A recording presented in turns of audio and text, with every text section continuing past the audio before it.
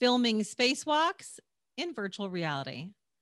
I'm Tanya Hall, and joining me is Janneke Mikkelsen, Guinness World Record holder, explorer, new tech filmmaker, and visual effects cinematographer for the Netflix movie Stowaway. Welcome, Janneke. Thank you. That's quite a handful of titles there. It sure is, and you earned it. So give us a quick summary of how you got involved in movie production and how you came to be associated with the Netflix movie Stowaway. Oh, all right. So, how do I keep this short? So what I do is new tech filmmaking, basically anything digital. I started with 3D films, back when that was cool in 2009, 2010, and 2011. I actually started with 3D filmmaking, 3D photography way back. I used to be a paraplegic after a horse riding accident. And that's when my love for 3D photography started. And who knew that like 10 years later, that would actually become a career. So that was just a thing I did as a teenager to, pass time. And now I work in digital cinematography has sort of become its own beast. It's its own genre of cinematography. We're no longer just cinematographers who step in visual effects and sort of light the scene afterwards. We're actually there from the very start, working really closely with the DP and trying to seamlessly merge these two worlds. I love photorealism. I'm not into sort of like pure game design. I just want it to be as realistic as possible. And these are the new cinematographers you're seeing coming up now, especially like now that you have, the different gens, Gen Zs, millennials. I'm an elder millennial. And then you've got, the Gen Xs. And really, that's just a division of technology we were exposed to. That's how I see the division. So really it's just sort of this new generation of people exposed to technology coming up. And now you're a part of the movie Stowaway. So how did that come about? Well, it was pretty easy, actually. It was just a phone call. So I was working really closely with, it actually happened a few years prior, just after I directed Queen's music video, and we did it in 360 and 3D. So I went to go and speak at Disney, and Disney was showing me some really cool things that they had in the works, like some R&D stuff, and where you could actually step into the storyboard and you could film the storyboard and you could move objects about, and you could walk around with a virtual camera on your shoulder, and the thing would track you, and it was just this whole new world of possibilities. And I kind of forgot it. And then a few years later at one of the tech conferences, I came to meet Wes and Habib from Digital Monarch Media, and it turned out to be like an early iteration of their system. So now they had this incredible VCAM technology, which is called Exposure, which is part of Unity now. So, a lot has happened in the past few years. And they just had this incredible tool. I think they just finished Greyhound and Ready Player One, where the technology was used. And Stowaway was sort of the first feature, which was sort of like a lower budget feature, but definitely a script that was designed for virtual cinematography. And that's sort of how I got involved. Without giving too much of the Stowaway storyline away, set up the scene where two of the characters have to make a spacewalk between distant sections of a spinning spacecraft.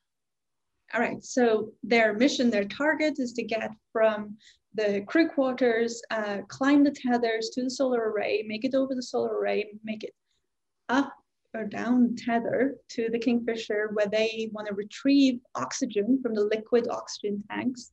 A rocket launches with liquid oxygen from Earth.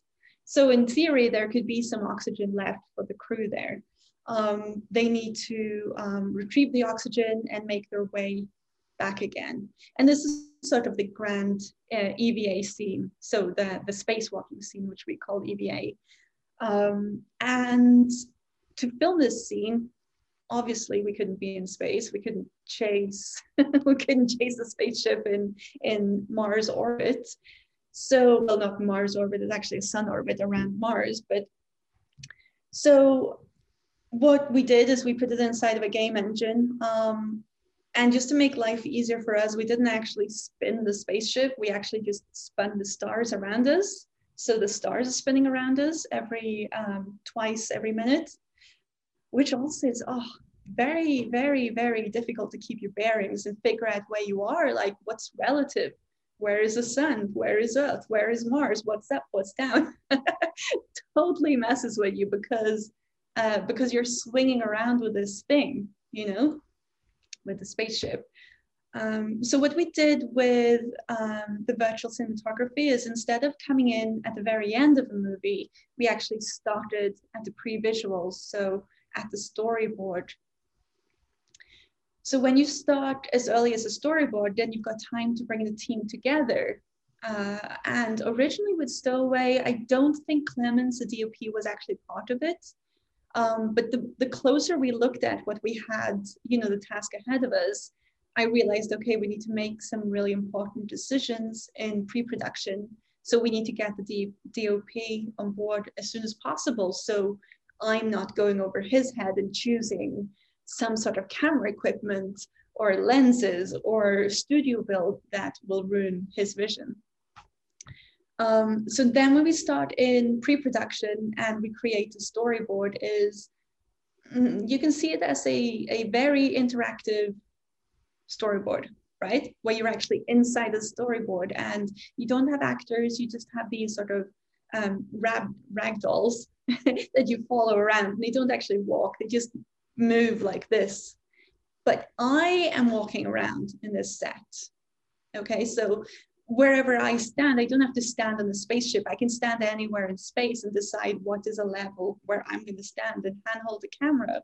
Or where in space am I going to lay down rails? Or am I going to put in a crane? Am I going to put in a jib? So I've got all these toys to my disposal, which is epic. I can go totally Michael Bay on it without the budget. So there, in pre-production, we're already figuring out our shots, right? And we're also getting communication is flowing within the crew. So when you're on a film set, usually, it can take 2 to 3 weeks to actually get proper communication between all the departments and everybody on the same page. Here, you're actually ironing out those differences really quickly. And everybody can see the repercussions of a creative choice made. Actually, I was just talking to Terry about this just before we were talking, because we were joking that, the only entry-level position on a film set is a director. That's not a dig against you, Joe. Absolutely not. He's a great director, but cinematography isn't something you can BS, there are real repercussions for creative decisions that you make. It could be cost, it could be time, right? It can also be down to what the actor has to perform. So now we're exploring all those alternatives before we actually go to the set and start filming. So we're actually producing the film and seeing exactly how the camera should move, where should the lights be, who should be setting up for what for the next shot, what's required in this scene, how long is Anna Kendrick going to take to walk from point A to point B? Will she want to, when she's in the moment, to spend a little bit more time? Does she want to read the script differently? So we start really organically with a table read, rag dolls, positioning, blocking, and just stepping into the scene like that.